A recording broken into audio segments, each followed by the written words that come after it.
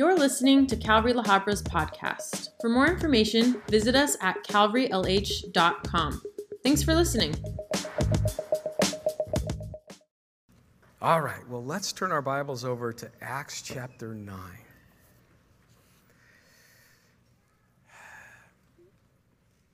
The conversion of conversions. The one man that most of us in the early church would have known about. He was known as the guy that was hunting us down. He was known as the guy that quite possibly had taken out some of our relatives, some of our friends. He was a renowned Pharisee, a known Pharisee that had credentials. He had clout. If there were any young men running around Jerusalem who said, I want to be a Pharisee, and they looked at the model of the Pharisee, it would be this man by the name of Saul. And this man, Saul, was the kind of guy that was so about himself, self-righteous. If you asked him, who do you think is the most righteous person in Jerusalem, before you would get the statement finished, he would be like, you're looking at it. And he was so supportive of the movement that he was incarcerating and murdering these people that were part of a movement called the Way, and it was the church. And he felt that they were a threat. And the establishment of Judaism also thought it was a threat. It wasn't too long ago that they had put this man, Jesus, from Nazareth on a cross and crucified him. And then they had went to the governor of that area, a Roman by the name of Pilate, and had him kind of work with them to pay these guards that had watched the tomb of Jesus to tell everybody to spread rumors and lies around town. Now, that wouldn't work today. I know rumors and lies don't catch much life today. But in those days, man, that just took off. It hit social media, and it just flew. Every commentator in mainstream media bought it and said, the disciples came and stole the body of Jesus. And that was the sentiment throughout Jerusalem. Problem. Jesus walked on the earth for 40 days following his resurrection. And many people saw him.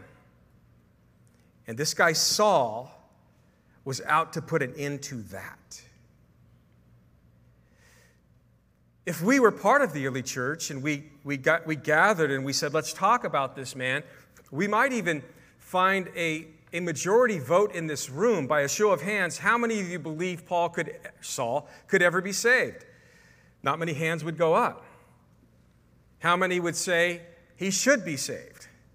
Not many hands would go up. And we go there sometimes in our flesh. I think as you begin to grow in your understanding of God, you realize that no one is beyond the reach of God's grace.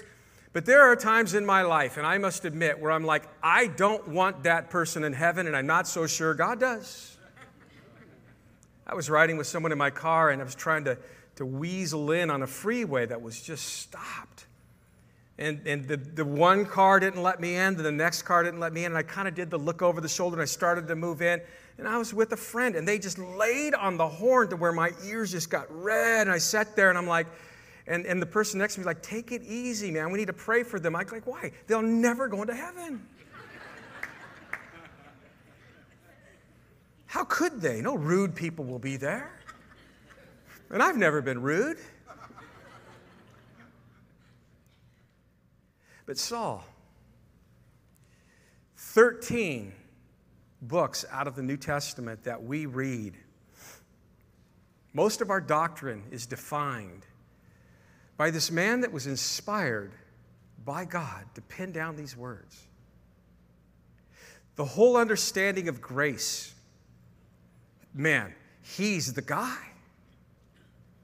Understanding the reach of God's grace. This man, after he would be converted, would talk about that, and he would say, as far as like sinners, I'm the most pitiable.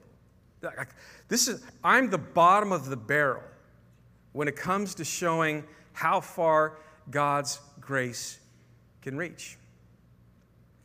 We all have those people where we scratch our heads and we're like, I don't know. Saul, his conversion challenges every time we think that thought. If you were to erase the conversion of Saul, you would have to take a good hard look at Rome and what God did through this man Saul, who would be later known as Paul. And you'd have to think about the gods of the pantheon that all of the Romans worshipped. And you would basically have to give Rome back to the gods of the pantheon. You would have to go to Ephesus, this city that Paul would go to on his first and second missionary journey. But as he would go, he would stay in that city longer than any other city, and he just would preach the gospel. He would do what I'm doing right now. And so powerful was the ministry that God worked through this man, Saul, who would become Paul, that the economy itself of Ephesus was altered. You see, Ephesus was known by its worship, its pagan worship of a god by the name of Artemis. The Greek name would be, Artemis. And Diana would be the Artemis would be the Greek name. She would also be known by the Hebrews and Aramaic as Artemis.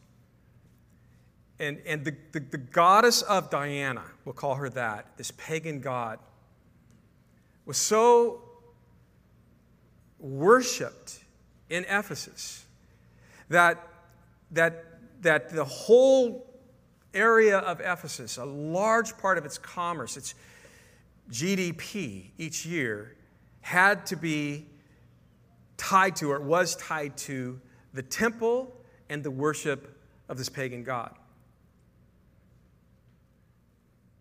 There would be a time when this man by the name of Demetrius, who was kind of the head of the silversmiths in that area, and he would gather all of the silversmiths in that area together and say, this guy Paul and his message, it's so radically changing the scope of our business that we are about to be shut down. You would have to take all of those conversions in Ephesus and throughout Rome, and then the downline of Paul's ministry as it would affect the church throughout the Roman Empire, and just the development over the decades down to the centuries, and erase countless, innumerable numbers of souls that have been saved. This is a conversion that we study, we are in awe of. There's great application from this. If this morning you're here and you're not saved, what steps must happen in order for me to be saved? What's God's part? What's my part? This man was wreaking havoc on the church. In chapter 8, the last time that we saw him, he was standing outside of the city of Jerusalem, and there were all of these people that had made up all of these false accusations about one of the servants in the early church. His name was Stephen, and they were going to stone him, and it was the Jewish faith, it was the leadership consenting to that, and Saul was the one that was standing there going, yeah, stone the guy. The last time we saw him, that's what was going on. And it simply said about him that he was going around and wreaking havoc, that he was going around and dragging Christians out of their house, binding them, incarcerating them, and murdering them. Paul, later on, after his conversion, he will talk about his conversion several times. He'll talk about it in Acts chapter 22 in front of this mob, and he'll give details about this event, this day. In Acts chapter 26, he'll be before King Agrippa, the king, and he'll give his testimony. As he writes the letter to the church in Philippi, he will give a great detailed account as to what he formerly was, and as to what he now is. This conversion was so radical, he could not stop talking about it. His conversion was so radical, it became part of the credentials. It's what commanded people's attention. It wasn't that he just shared the gospel. No, he was a living, visible example of a life that the gospel had altered. And he had no reservations in breaking that down, whether it was to a mob that wanted to kill him or whether it was to a king. He was like, you just need to know what Jesus did. So in verse 1, Saul, still breathing threats and murder against the disciples of the Lord, he goes to the high priest now, and he asks letters from him to the synagogues of Damascus, so that if he found any who were of the way, that was the first title ascribed to the church, whether men or women, he might bring them bound to Jerusalem. There's a story about a man by the name of John Newton. We know him by the hymn that he penned down. Almost every funeral that we oversee or officiate, people like to sing this song, Amazing Grace. But this man was, as a young man, he was called to the sea, loved to be out on the ocean. He loved to be a sailor. As he was out working the seas as a sailor, he began to live the life of a sailor. He began to live a life of debauchery and immorality. He got involved in a trade, and the trade was of human beings. It was slaves. He would pick them up, and he would move them around.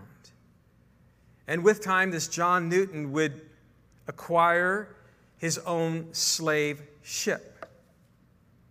But while he would be on this slave ship that he owned, he would begin to read. And somebody gave him a copy of this Thomas Kempis's book, which is entitled The Imitation of Christ. And it says that seeds were sown, and he began to think deeply about who Christ is. And it was that, in combination with a really gnarly storm that he was in one day, that he got on his knees and he gave his life to Jesus Christ. He would go on to be this leader in the evangelical movement in the 18th century there in England, along with men like John and Charles Wesley and George Whitefield. And on his tombstone, after he would die, they inscribed the words that he himself penned down for his tombstone. John Newton, clerk, once an infidel and libertine, a servant of slavers in Africa, was, by the rich mercy of our Lord and Savior Jesus Christ, preserved, restored, pardoned, and appointed to preach the faith he had long labored to destroy. And so it is with Saul. A conversion is about to take place. A conversion, again, that we can learn a lot from. This man who is wreaking havoc. In the Greek, that word describes someone that is like a wild animal, just mangling its prey. persecuting Christians consumed him. It had taken hold of his life. The very air that he was breathing was all about murdering them and incarcerating them. He would say in Philippians chapter 3, when he's talking about who he was in contrast with what he would be, he would talk about his credentials. I was circumcised on the 8th day when I was supposed to be. I was of the stock of Israel, from the tribe of Benjamin, a Hebrew of Hebrews. And he goes, concerning the law, I was a Pharisee. Concerning zeal, like how serious was I about my religion? I was persecuting the church. Yet in spite of all of this religious upbringing, in spite of all of this man that would have probably known the Old Testament and probably the first 5 books of the Torah by heart, he had missed the Messiah. But the Messiah had not missed him. We talked about the book of Acts being broken up in sections, and the sections are more geographically focused. The church, the birthing of the church, what the Holy Spirit does to birth the church begins in Jerusalem, but then it would go to Judea and Samaria and to the uttermost parts of the earth. And now we transition with beyond Jerusalem and Judea going towards Samaria, and in those regions there'll be different kinds of Jews that the gospel will reach first. And then it's going to go to Gentiles. And a lot of these people, you're going to have some like Jesus and his inner circle that were Hebrews that would have spoke primarily Aramaic, would have understood Greek, but they would have spoke Aramaic. And then you would have had a lot of Jews that were influenced by the Greek culture, and they would have been Hebrews that spoke Hebrew, and they would have spoke Greek. And many of them living in certain concentrated areas, such as Samaria we talked about, actually intermarried, and they were called Hellenists. And so here is God wanting to reach the next demographic, the next beyond Jerusalem, and there are going to be people that are really steeped in Judaism, speak Hebrew, speak Aramaic, and many of them are going to be steeped in the Greek culture, and they speak Greek. And so God looks around and he's like, okay, it would be really good to find an instrument that could reach all of that. I know. Here's a guy who was born and raised in Tarsus, raised in the Greek culture, ate Greek food, dressed Greek, talked Greek, thought Greek, would have even known about the Greek gods and seen all of his friends cave into idolatry tied to the Greek gods. But at the age of 14, there would be a segue in his life. He would find himself going to a rabbinical school, and he would find himself sitting at the feet of the most renowned rabbi of his day, a man by the name of Gamaliel. This man, who now is persecuting the church. This man that all of us would probably say, there's no day that he will get saved. God looks at it and says, no. This is the day he will be saved.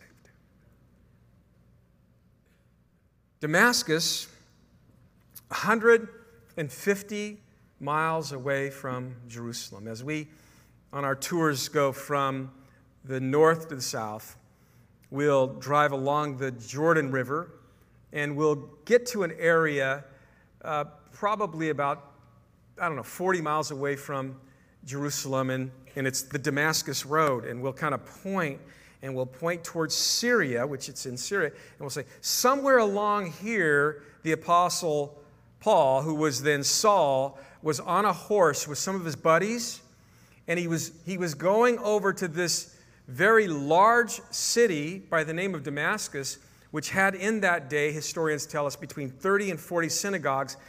And he had went to the high priest to get letters so he could pass through the different borders and say, I'm credentialed by the high priest to kill these guys. And I like stopping right there and kind of getting out of the bus and going, somewhere around here, one of the greatest conversions took place. Saul. It's midday, but he's on his horse, and the hunt is not over. In the middle of the day, in the Middle Eastern culture, they would have the equivalent of what Latin America does today, where they would have their siestas. In the middle of the day, it's kind of shut down shop. Not Saul. He's on the move. As he journeyed, in verse 3, he came near Damascus, this murderer, and suddenly a light shone around him from heaven. And then he fell to the ground, and he heard a voice saying to him, Saul, Saul, why are you persecuting me? And he said, who are you, Lord? And the Lord said, I am Jesus, whom you are persecuting. It is hard for you to kick against the goads. So he, trembling and astonished, said, Lord, what do you want me to do? And the Lord spoke to him, arise and go into the city, Damascus, you're almost there.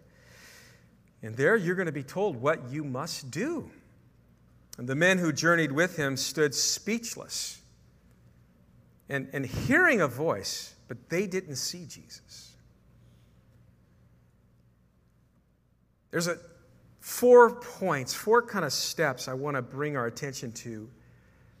And I think for us that are saved, it should deepen our appreciation in what the Lord has done in saving us. And then for even the sake of sharing with people who have yet to give their life to Jesus, I think it's important to look at these steps and consider what needs to happen when it comes to conversion. And if you find yourself here this morning in this study, or you're online listening to us, and you're like, what is this whole salvation thing about? Pay attention to these steps. Really think through what God is doing to convert this man by the name of Saul. The first thing I see here is that he encounters the Lord. There's divine contact here. This isn't just something that we do in and of ourselves. It's not something like I'm going to go over into a corner somewhere and it's just me and my thoughts and me and my convictions and me and my beliefs. No. This is a divine work. God shows up. God's part of this. And as we saw in the conversion in chapter 8 of that Ethiopian eunuch, we talked about the sovereignty of God, that God was working in the circumstances on behalf of this eunuch that was not saved, but was seeking God. That's why he had went to Jerusalem. But now he's in the desert. He's on this road heading either away from Jerusalem towards Gaza. And there's this other man, young man by the name of Philip, who's in Samaria. And as you remember, the Lord was doing that crazy work, and the Lord's like, I want you to go now, and I want you to go to no man's land, to the road that nobody goes on, and just go.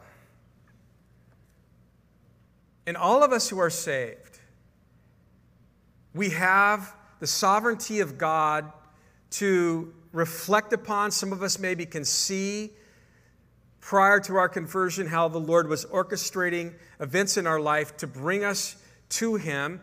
Or maybe as a younger man, as myself, I don't recall all of those details.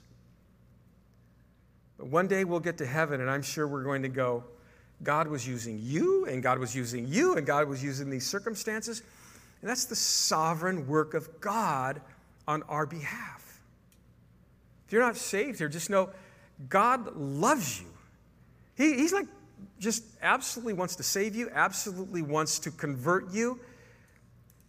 And as much as you might be seeking Him, He's seeking you out. And you might be one of those people where you've allowed the enemy to convince you of the lies, like you're too far gone, or you're too far out there, or you don't know what I've done. Open your heart and trust God for who He is this morning. Just believe that there is no one that is beyond the reach of His love, no one that is beyond the reach of His grace. And that's what is pictured here in this conversion. So around noon, Saul is heading to Damascus. This bright light beams down. It's recorded in the middle of the day, so it's brighter than the middle of the day light. It beams down from heaven. Saul's knocked off of his horse. His friends all fall down. This is a man that if you were to describe him, you would probably say Saul's a very self-righteous guy. If you were to describe him as a Jew practicing Judaism, you would say this is a very accomplished guy. He's a very intelligent guy. Here's a guy that is at the top of his game, the best of what religion can produce. But now, encountering the presence of his God, the glory of Christ, the presence of Christ. He's on his back. He's looking up. And isn't that just the way it is when we come into the presence of Christ? It just kind of levels the playing field.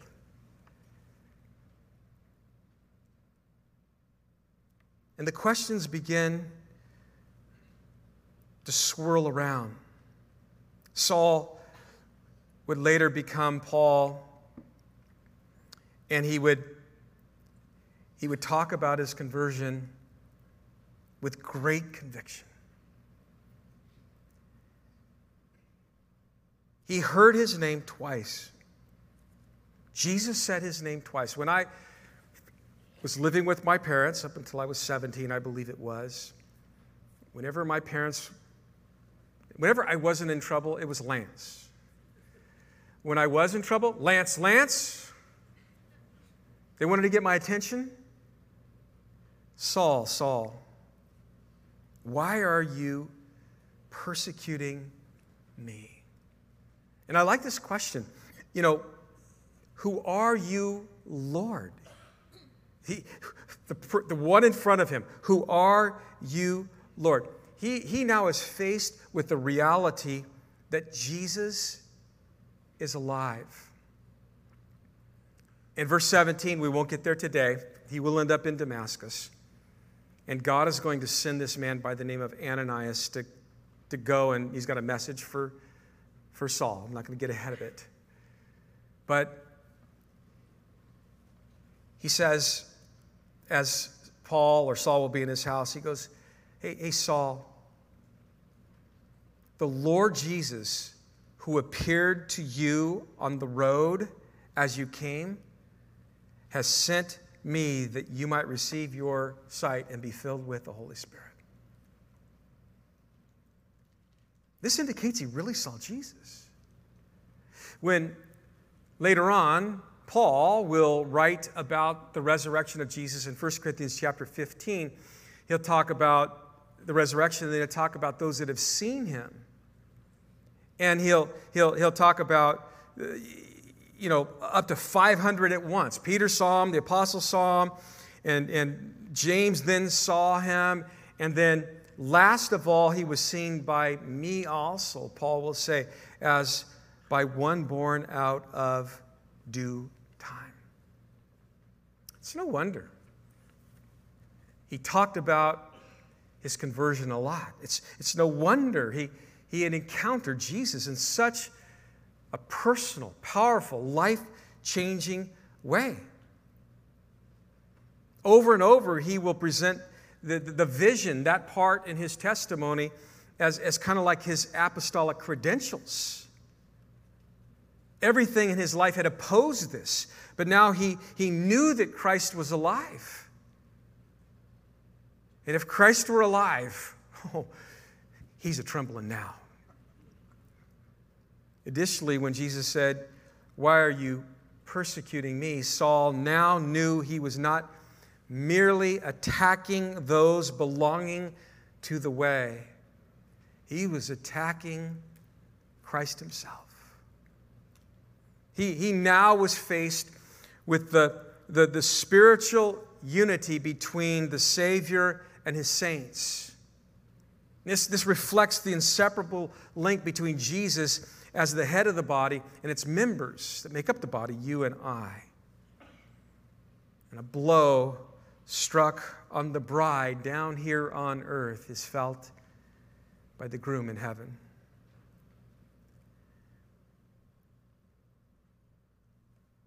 He's trembling before the Lord. What does that tell you? He was radically convicted. This was like the midnight of his soul. There are times that I've just had the privilege of sharing with people and just probably from my teens forward, I've always had an opportunity to share with people about my faith, more so in my 20s. And over the years, there'll be times when people are just curious about Christianity. And obviously, I'm trying to bring it around to Jesus if they don't know the Lord. And I've had my fair share of people that as I begin to explain to them the gospel and you know what it says in Romans about we're all sinners and that there's a wage to sin, Romans 6:23, the wages of sin is death, but the gift of God is eternal life through Jesus Christ our Lord. I've been amazed sometimes when I'm looking at people that are they're blinded and there's the truth. And I believe God's got us there like to kind of, you know, we need some trembling right now, you know, before God. And it's not there. You've seen that. But for you that are really thinking through conversion, I want you to see how important it is. This is a biblical account of what takes place. Before there is conversion, there is real heartfelt conviction. You've got to get to a place of realizing, man, I have been wrong about Jesus.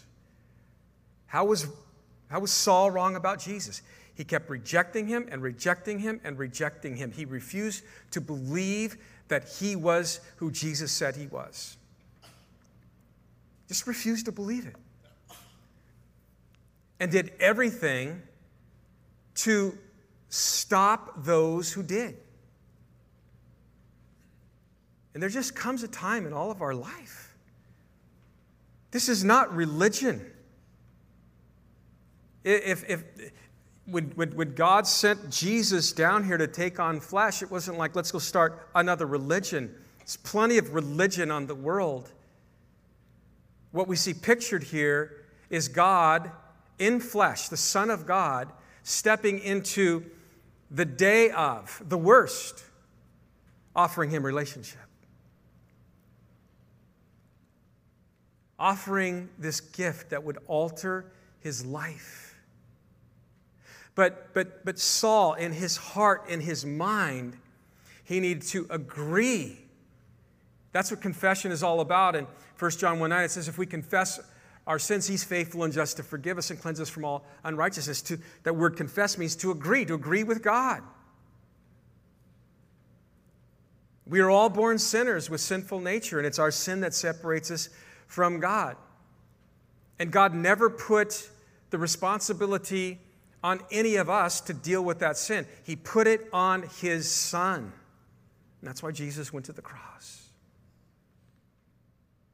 And that's why Jesus is pursuing Saul. He needed to realize he was a sinner and that he had sinned against God.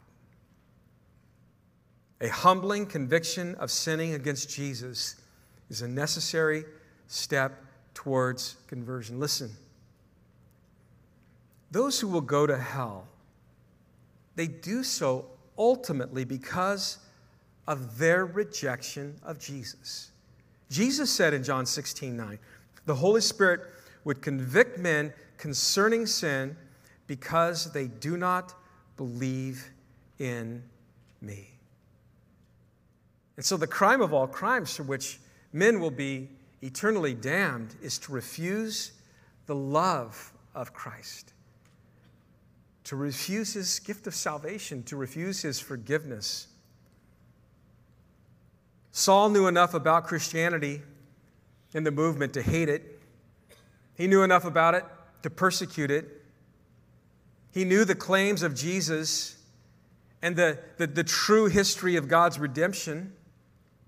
He knew it through the Old Testament. He just didn't tie those scriptures to Jesus. But just a few days earlier in Acts chapter 6, young Stephen, before they stoned him, and Saul was standing right here, Stephen connected all of those dots to Jesus. He knew. The Spirit had laid the groundwork in Saul's life. So when Jesus made contact with Saul, the conviction must have been overwhelming. He knew about the truth. Now he was on his back, convicted, at a point where he's beginning to believe the truth. So who are you, Lord? A recognition of deity. It shows that he knew that it was the Lord that was reaching out to him. There are many people that accept the Lord today, and we talk to them, and like, when did this all begin? And they'll tell you about circumstances in their life and how someone shared the gospel or they heard a song or whatever it would be. And it was like the hound of heaven. They knew that God was on them, and the Spirit began to convict them. And they just knew. Lori and I, before we were married, we dated for 2.5, 3 years. And, when I first met her at a gas station, she saw me and thought I was hot and wanted my phone number, but it was the other way around. Just that week, she wasn't saved. And every one of our conversations, I was just like, I'm shaping a surfboard, I need some rest. Just late night conversations on the phone. And she just wanted to know more, and she wanted to know more, and she wanted to know more. And so at the end of that week, I'm like, we're going to go out to Calvary Chapel, Costa Mesa. And some guy gets up there, and he's like, let's turn our Bibles over to the book of Revelation. I'm like, oh no, man, she's going to get blown away now. And this guy's just talking about the end times and breaking down the rapture and everything. Lori's just sitting there looking at me like, what are you believing here? And I'm just, tripping out on this whole thing. And what I didn't know is that all week the Lord had been convicting her, and dots were being connected. And when she heard about the judgment of God, she didn't want that. She was convicted at the core of her soul. And so when the invitation was given, I kind of been around Calvary enough. I know you got to wait till at least the second song or something before you go up, You don't be the first person up there. That means you're like the really bad guy, There's Saul. She jumped over me. Whing, like a gazelle. Just fast walked down that from I was in the back, we don't want to get too close. Wham, all the way to the front. She was the first one there. She was convicted. There was no question in my mind when that girl turned around and we came back and the talks that we began to have, that she realized that night she was wrong about Jesus. And now she was made it right. Amen. So yes, amen.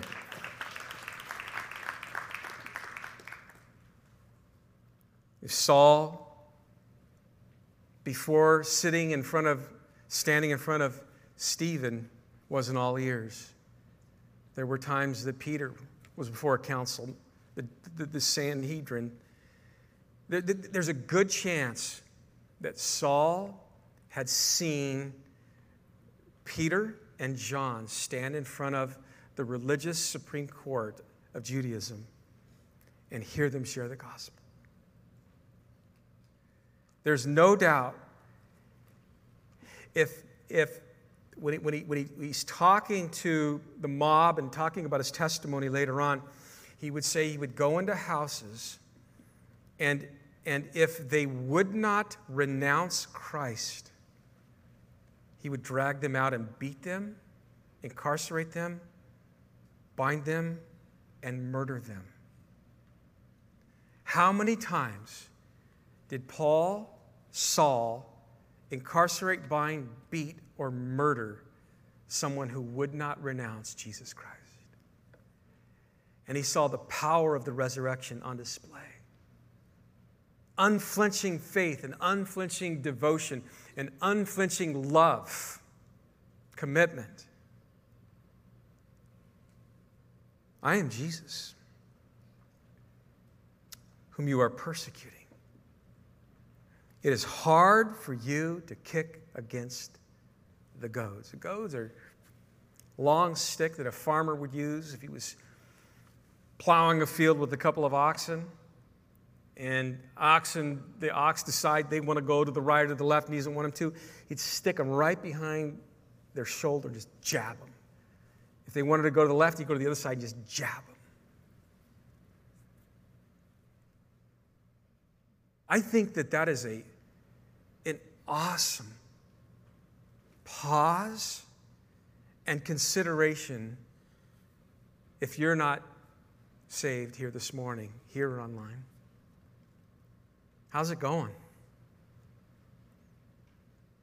The Bible says, you might have your view on how's it going. The Bible says, the way of the transgressor is hard. Proverbs 15:13. You could have all your friends rooting you on and patting you on the back until they wear you out and they're on to the next friend. But the Bible says the way of the sinner, the life of the sinner, that way is hard. And yes, the Christian life has its challenges as well. Jesus lets us know that there is a narrow path. There's definitely, the idea of the Christian life requirements and the abstaining from the works of the flesh that we read about in Galatians chapter 5. There's no doubt that there are some saints throughout the world and over church history that have faced persecution, and they've suffered as Jesus said we might. As Paul would tell young Timothy in 2 Timothy 3, that we must endure. But Jesus also said in Matthew chapter 11 that as his followers we can yoke up with him. Take my yoke upon you and learn of me, because my yoke is easy and my burden is light. Jesus looks at a sinner and says, hasn't it been hard? And that could be a reference to just the lifestyle that Saul was living, the emptiness of soul, the sleepless nights because he wasn't right with God. It could refer to each time God was trying to get his attention and he saw faith on display, and it was hard to to see that because it was God's way of cracking through that hard heart. It's been hard for you to kick against the goads. But somewhere, this real conviction turns into real conversion, where he's trembling and astonished and says, Lord, what do you want me to do? The contact of our God, the conviction of our God, the conversion that's taking place here of our God. In Philippians 3, verse 4, Paul again summarizing this, and he talks about, if anyone else has a mind to be confident in the flesh, I more so. And he gives this whole pedigree thing there, Hebrew of Hebrews and all that, and concerning zeal, persecuting the church, keeping the law, I'm blameless.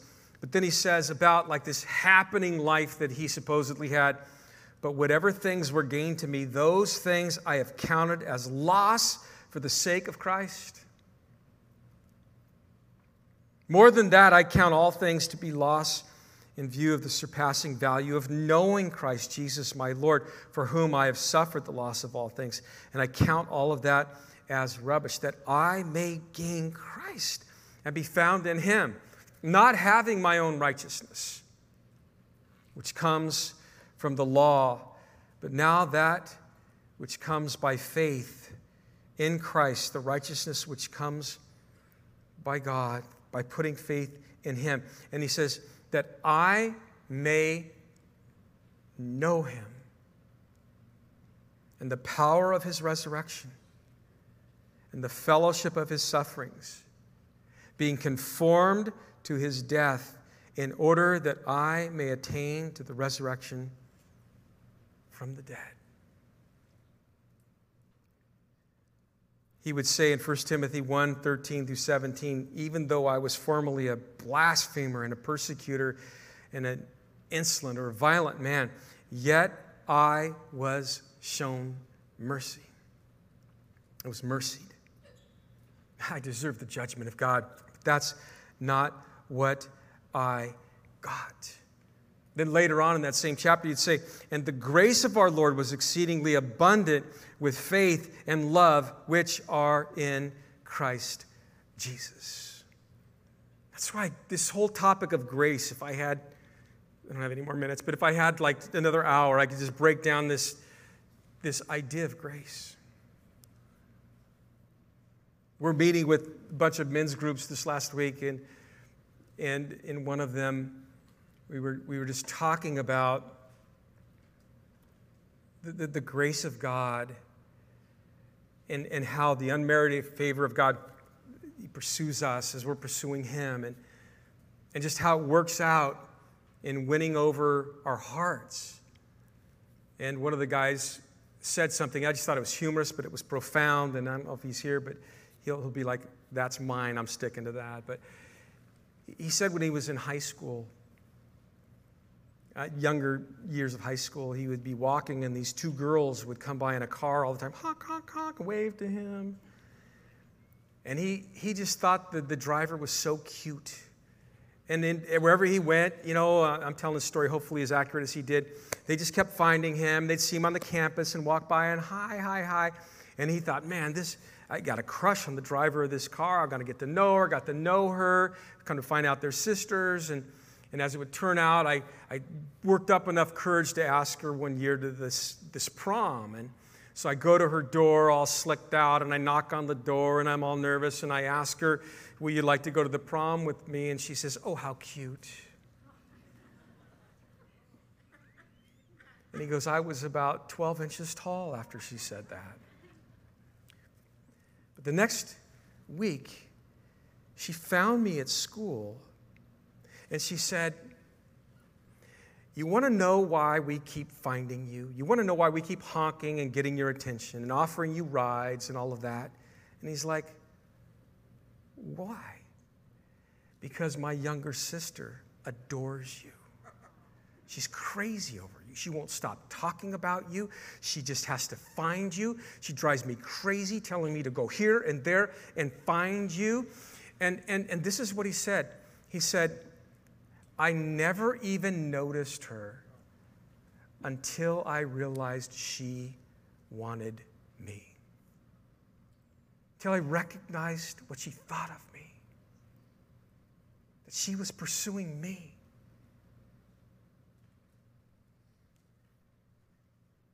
And what a powerful picture of what has happened here on the Damascus Road. And the grace of our Lord was exceedingly abundant with faith. He gave me the faith and love which are in him. Paul would later write in Romans 5:20, where sin abounded, God's grace abounded all the more.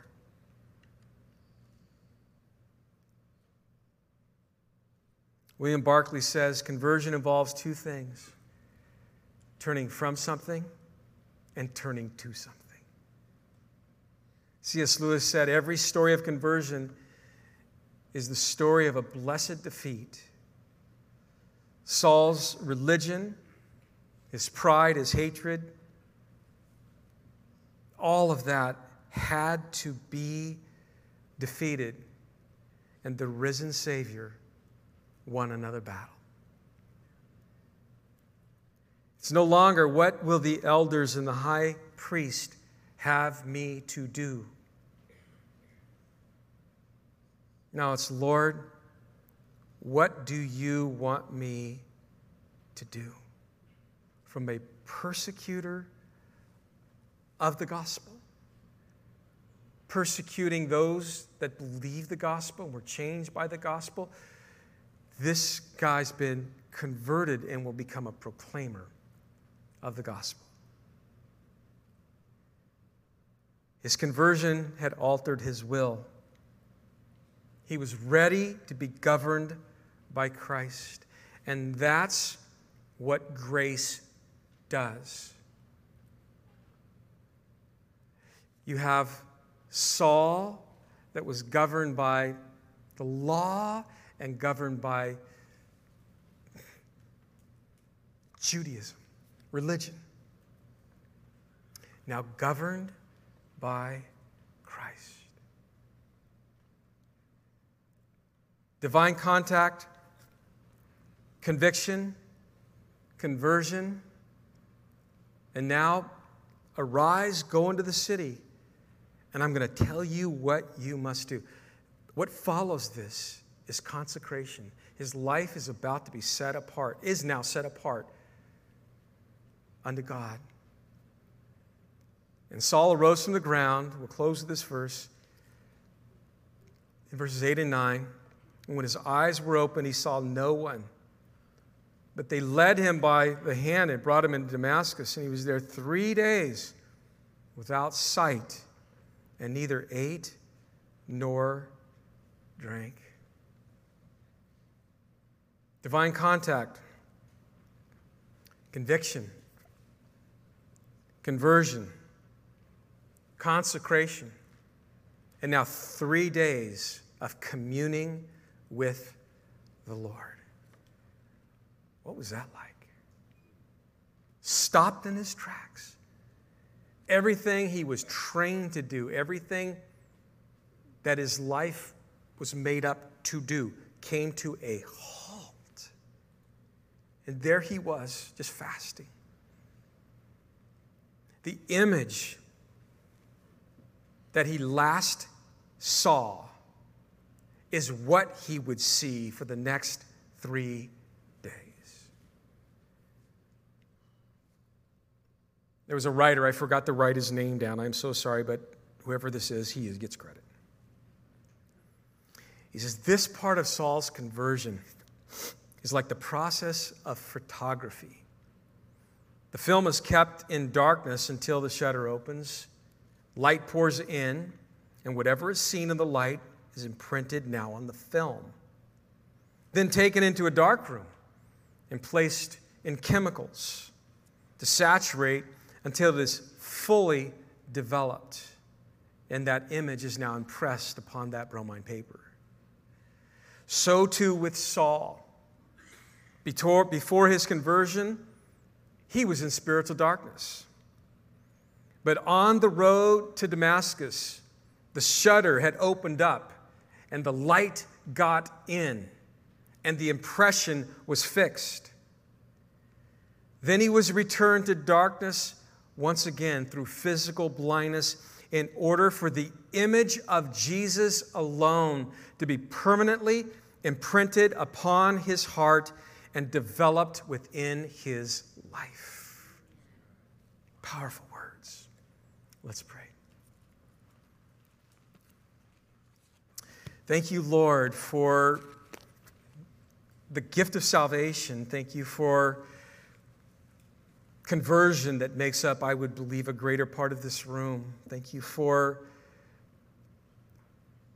those that have yet to be saved, those that have yet to be converted.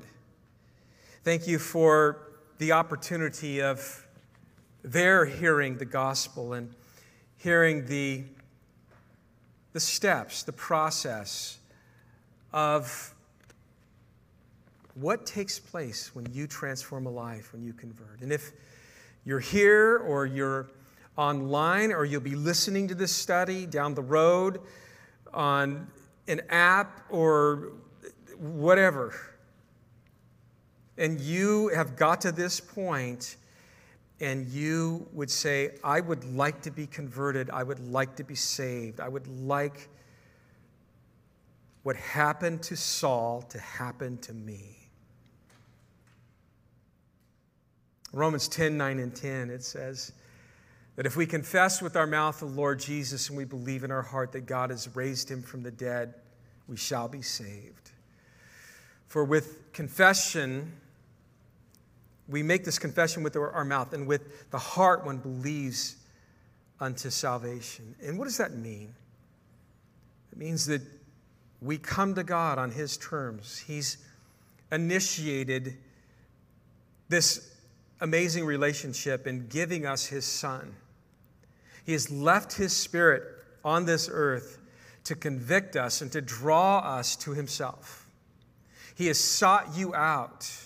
He has worked and orchestrated the affairs of your life, like in the life of Saul, the life of Philip, to where you find yourself sitting where you are, hearing what you are hearing right now. And he has done that sovereignly because he loves you. Now it's your opportunity. It's your choice. There were years and months and days and hours where Saul rejected Jesus. But there would be a day, and maybe this is your day, where like Saul, you will stop rejecting him and you will simply accept him. And if you have felt and you sense that you are wrong before God, that's a good thing. Romans 3:23, all have sinned and fall short of the glory of God.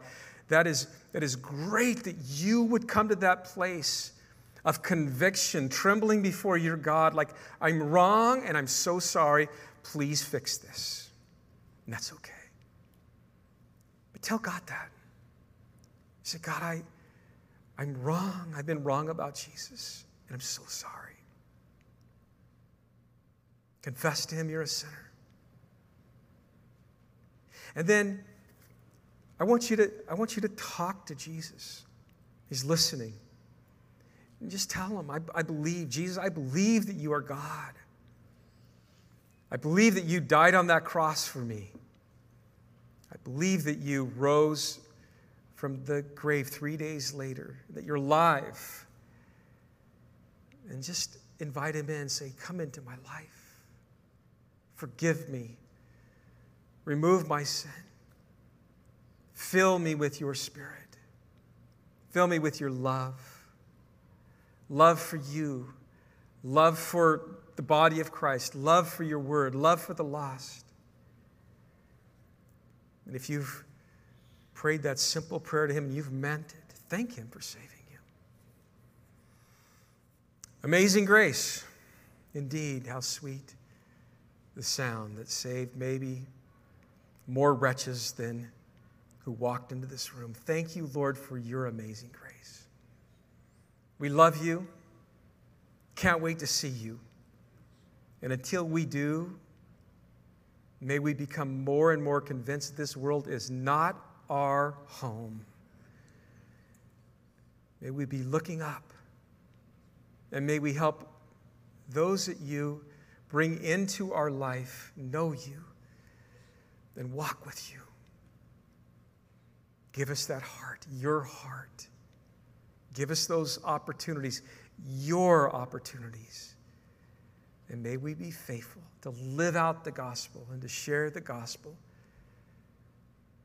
in a world where the harvest is definitely plentiful. In Jesus, we pray this all in your name. Amen and amen. Let's all stand. We'll sing one more song together, and then we're going to be dismissed. And we've got some of our leaders that are going to come forward here during this song if you need prayer. or afterwards for anything, especially if you did accept the Lord this morning, come up and tell them, and I'd love to talk to you about that and give you a Bible and whatever it might be.